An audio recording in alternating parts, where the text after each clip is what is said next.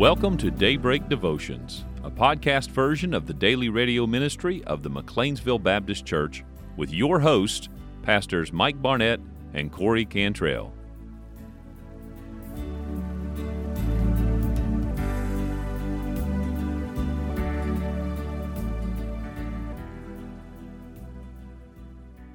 And when the day of Pentecost was fully come, they were all with one accord in one place, and suddenly there came a sound from heaven as of a rushing mighty wind, and it filled all the house where they were sitting.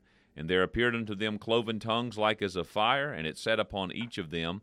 And they were all filled with the Holy Ghost, and began to speak with other tongues as the Spirit gave them utterance. That is the introduction to the day of Pentecost. We have finally made it to Pentecost. It has been a long time on this road. And man, it feels like we, should have some applause or some big music or something when we make that announcement, but we've got the stillness. Maybe that's what we need. Just a little calm presentation of power. Well, I don't know how calm it's going to be.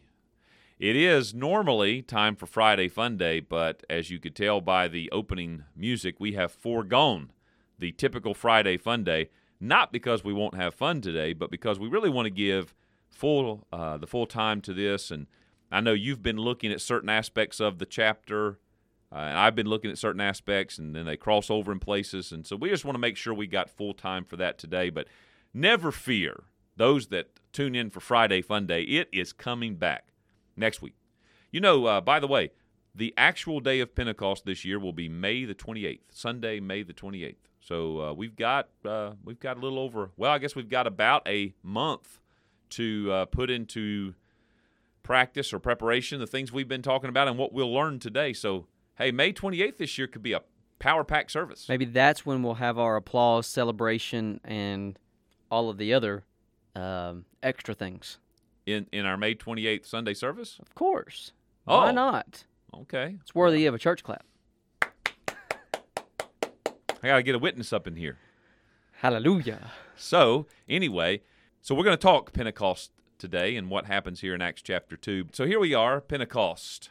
And we mentioned yesterday, we didn't know if the disciples knew how long they would have to wait for the day of Pentecost to come.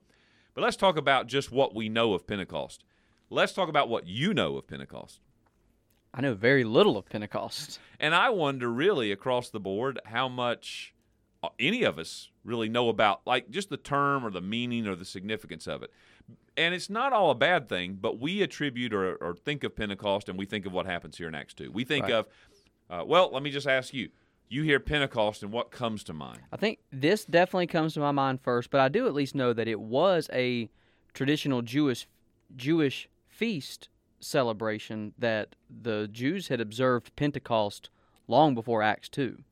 But if somebody starts mentioning Pentecost, what are you thinking? What's popping in your head is what I'm wondering. What's popping in my head is this upper room here in Acts chapter number 2 and the gift of the Holy Spirit, and this is when really the church, as we know it today, was birthed, founded, and sent forth. And that's another one of those, not controversial, but there's people that take sides on that. Yes. Is this the birth date, quote, of the church or not? And I don't know that is really the most important thing to figure. Because some people say the church has existed in the heart of God since before the creation of the world. Right. Some say Jesus established the church during his physical ministry. Yeah. It's one of those things that it's definitely good dialogue because it forces you to think through Scripture and consider and weigh things out. Whoa, now, wait a minute. Think's a 5-letter word. You got that right. But I don't think it's definitely not what we would consider a fellowship breaker.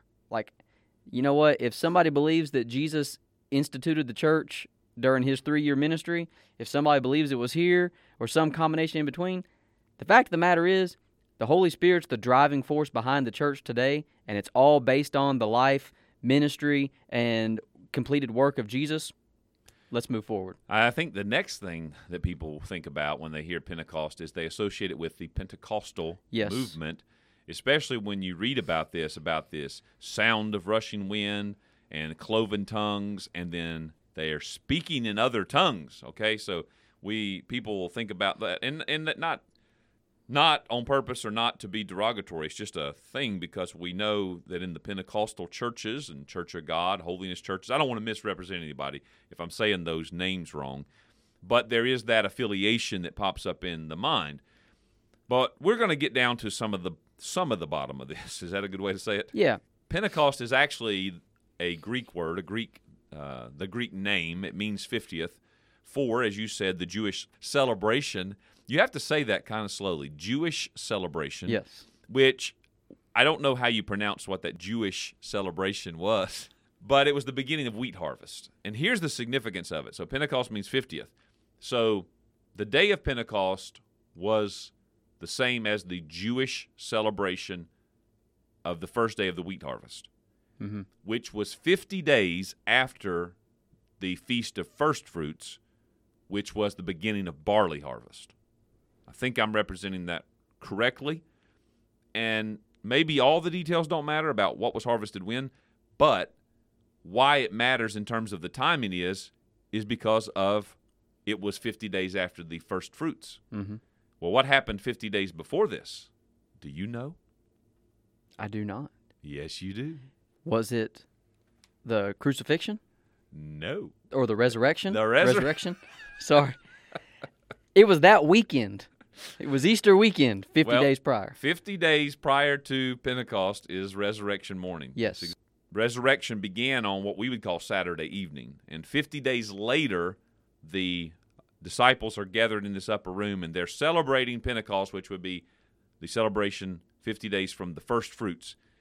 The Apostle Paul explains this thing of the first fruits to us in 1 Corinthians chapter 15, verse 20 through 23. But now is Christ risen from the dead and become the first fruits of them that slept. For since by man came death, by man came also the resurrection of the dead. For as in Adam all die, even so in Christ shall all be made alive. But every man in his own order, Christ the first fruits, afterward they that are Christ at his coming. And so Pentecost is very powerful and significant because it is the fulfillment, yet again, of all that Old Testament time. We see it fulfilled in Jesus. He was crucified and buried, and he rose on what would be the first fruit celebration. And now, 50 days later, what is Pentecost? He is sending the promise of the Spirit. It's the now, I guess, and I don't want to say this the wrong way, but it's sort of like the reaping of the Spirit, I guess, in conjunction to the first fruits of the harvest or whatever, wheat harvest. But it is a very significant day marked by things that had been in place for, 2,000 years, however long it had been in place. Can you kind of imagine what it would have been like to be the disciples the first time that light bulb went off and they really started, hey guys, wait a minute. Jesus rose on the first fruit celebration. Hold on a minute. What day is it? Yeah, we all got the Spirit on. Man, this lines up Old Testament prophecy fulfillment. Hey, what if they were getting it like the week before it happened? Like, hey, you know what could happen? Yeah. Because, hey, put ourselves in the place of those disciples, not knowing for sure, right? Not knowing for sure, but anticipating. Right. Now, if we really lived with that kind of anticipation at Christ's second coming, to where we're like, you know what, it could be 100 more years, but it very well could be like next month, or today, or so. It would change everything about how we live. Sure. And if we could get a sense of that, if we could encourage one another in that, if we could continue to message that, what if that became the message of the church? What if the message of the church is looking unto Jesus, the author and finisher of our faith? He's going to return the second time without sin unto salvation to all those who, how's it say it? That love his appearing. Yes. Sorry. But to all those who love his appearing, he'll appear the second time without sin unto salvation. What if that became the theme of everything we're doing when we gather as a church, just like these disciples are doing here in this upper room? Sure. What a powerful moment it is. And that would explain why the Spirit could come and do what he did with them that day. Because they were waiting and empty vessels ready to be filled. And I think the empty part is important because that's what we are supposed to be bringing when we come to our corporate worship. Empty of the distractions and the baggage and the cares, but filled with a week of anticipating what we're going to receive and ready now to say, okay, Lord, we've come filled with our offering to you. We have poured it out, and now we're ready for you to refill us with your Spirit. So what you're saying is if we came to church emptied of the world and emptied of self, filled with God, once we gathered together in a group of people that were full of God, and God is moving like, not like the day of Pentecost, right, of course, but in the same way God comes and moves and stirs, and then we go from being full to overflowing. Yes. And then we're in the middle of something that we've probably rarely ever seen and been a part of. Yep. But it's definitely something to not only think about, it's definitely something to say, you know what, I can't be responsible for everybody else, but I can do something about this in my heart. I can even, as the leader in my home, do all that I possibly can to help my household to be ready for that kind of thing. I can work on eliminating distractions. I can keep the world out as much as possible and keep the atmosphere of worship in my home, and we can talk about it. We can do the Deuteronomy thing. Yeah. We can talk about it when we're set around our tables and in our living rooms, and we can keep God in our minds. And wow, what it might do for us. Now, I know we just went totally off course of this, but let's come back to it because we're getting some good help out of it. But as they met together here, one of the outstanding features, as I was reading in this, I got thinking about the meeting. Okay, so we talked about it yesterday, how that they had come back from the ascension and now they're meeting daily. I don't know. You almost wonder if they just stayed there, Right. But at least here they are gathered in this place. And one of the outstanding features of the early church, in Jerusalem in particular, was the unity that they had. And we mentioned that yesterday of how they came back, and it says that they were they returned together, and they were in the upper room, and they all continued in verse 14 in one accord with, in prayer and supplication, and they were just together in those days. And you see this again as we come into chapter 2, verse 1. The day of Pentecost was fully come. They were all with one accord in one place. And then this coming of the Holy Spirit happens. The sound of wind, the cloven tongues of fire coming down on top of them. And I got to thinking about that. That wind and fire might be like the holy welding that's taking place of this 120 disciples. They were all there. I was thinking about this when Athena and I were in Israel. Oh, you've been to Israel? Yeah, went there. And when our missionary, Catherine Wright, was showing us around the city, and she took us to the spot or the place in the city that is recognized as supposed to be the place where the upper room was. Now, when you go inside the building, you're in like a bigger hall type room, and it's actually upstairs behind the doors where the upper room is. We didn't get to go in the upper room, but you stand there in that hallway. And I was just thinking about trying to imagine these 120 disciples probably filling that whole space, some of them sitting on the stairs, some of them leaning against the columns, whatever they were doing. I'm sure there was furniture in there at the time. And then the Holy Spirit, they all showed up, loving one another, believing together, but they all showed up really as individuals, coming together. But when the Holy Spirit comes that day, they leave that place now not as a collection of individuals, but as a body of saints. And you see this played out at the end of the chapter when it says in verse 42, after all this has happened, and they continued steadfastly in the apostles' doctrine and fellowship and in breaking of bread and in prayers, and fear came upon every soul, and many wonders and signs were done by the apostles. And all that believed were together and had all things common, and sold their possessions and goods, and parted them to all men, as every man had need. And they continuing daily with one accord in the temple, and breaking bread from house to house. Boy, I wish we had time to talk about all this. Maybe we will later on. But they did eat their meat with gladness and singleness of heart, praising God and having favor with all the people. And the Lord added to the church daily such as should be saved. I'm telling you, what we're walking on, what we're treading on right now, is the key. Man, if we could somehow get back to that spirit of that first century church in Jerusalem, I'm not saying it would be the exact same. We're not Israel or Jewish believers. We're not in Jerusalem. But that spirit and that attitude of just total surrender to God, where nothing else really is even close to as important as what Jesus is doing, I'm telling you, we'd see a transformation. That would then enable us to be codependent on one another, but in a healthy way. Because we understand we are all unified together in the name of Christ. He is our source of sustenance. but I need you in order for me to be able to do what Jesus has asked me to do, and vice versa. So it's not me and then, hey, if you want to get along, yeah, great, we'll work together. But it's, no. I need you to be with me because we've got a job to do that we need each other to accomplish it. And we make a good team. If we were like the A team, I'm like B.A. Baracus to your face man. Oh, okay. Well, I guess that's better than being Murdoch, so I'll take it. Sometimes I'm a little Murdoch. A little bit, but that's okay. I'm a little B.A. Murdoch sometimes.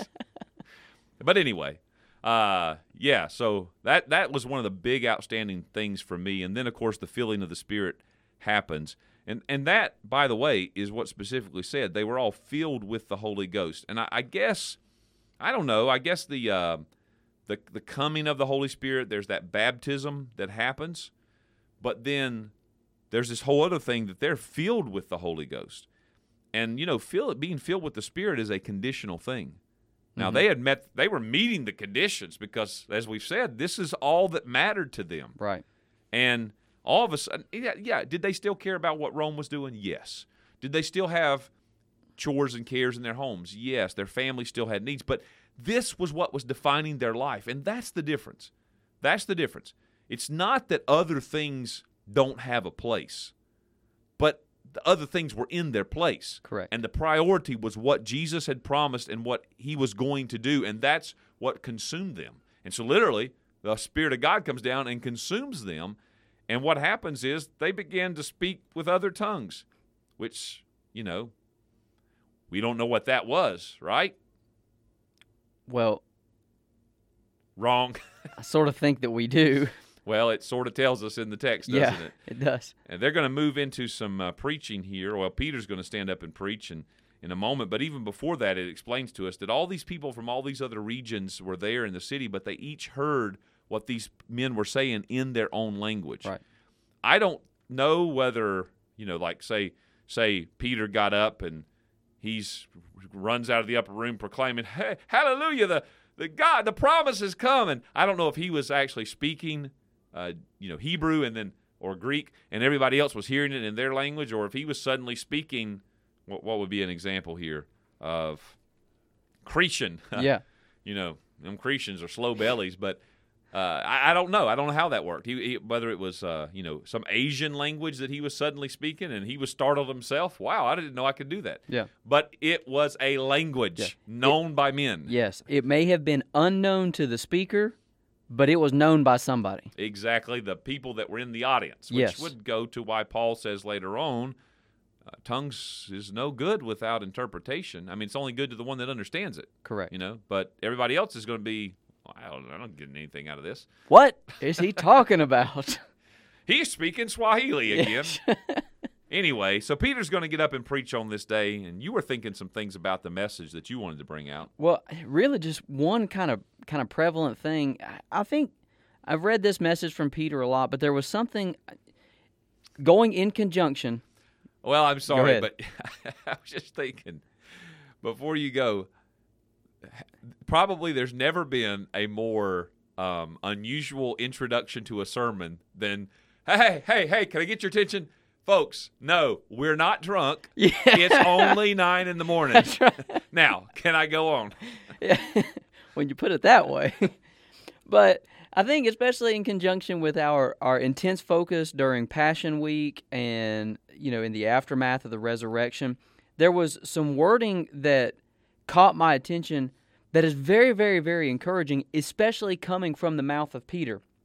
So, for sake of time, we won't read the entirety of the message, but to summarize it, he's basically making the case to this crowd of Jews that no doubt many of which were at the foot of Calvary as part of that mob screaming for Jesus' crucifixion. He's making the case of this Jesus that you crucified was actually the Messiah and is currently the answer to the greatest problem that you have. And he says in Acts 2, verse 23, "Him being delivered by the determinate counsel and foreknowledge of God, ye have taken, and by wicked hands have crucified and slain, whom God hath raised up, having loosed the pains of death, because it was not possible that he should be holden of it. And then he summarizes the message in verse 36. Therefore, let all the house of Israel know assuredly that God hath made that same Jesus, whom ye have crucified, both Lord and Christ. And then verse 37, now when they heard this, they were pricked in their heart and said unto Peter and to the rest of the apostles, men and brethren, what shall we do?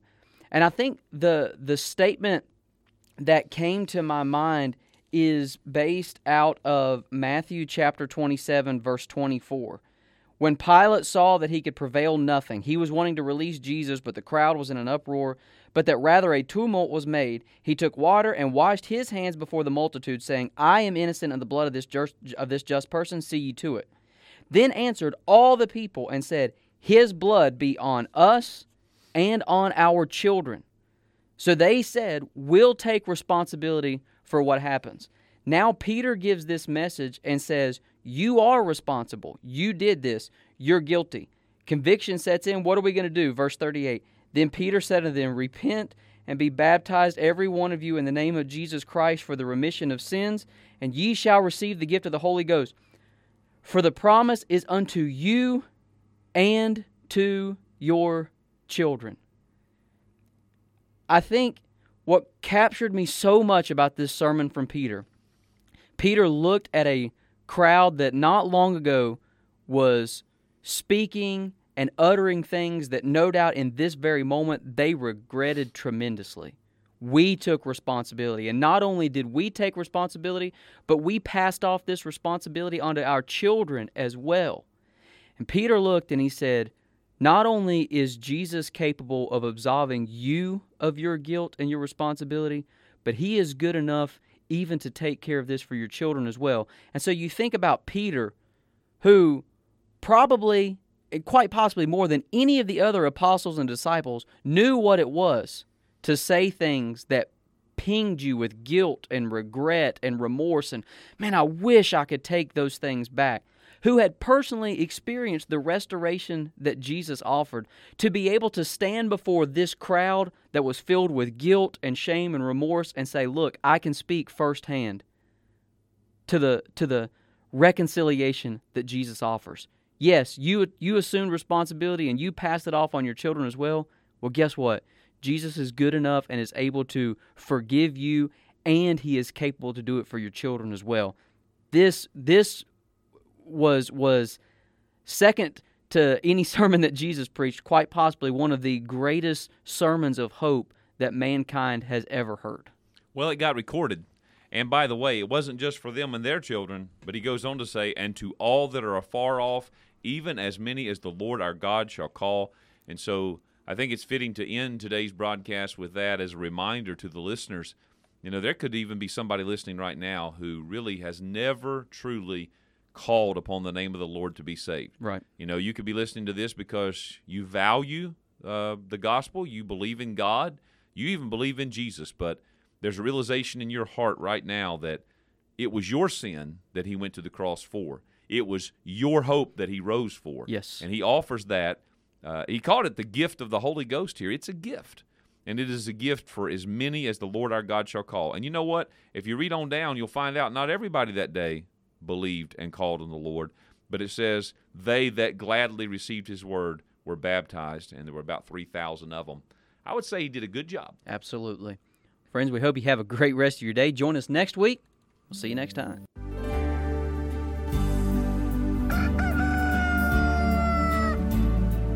And we thank you for joining us on today's program.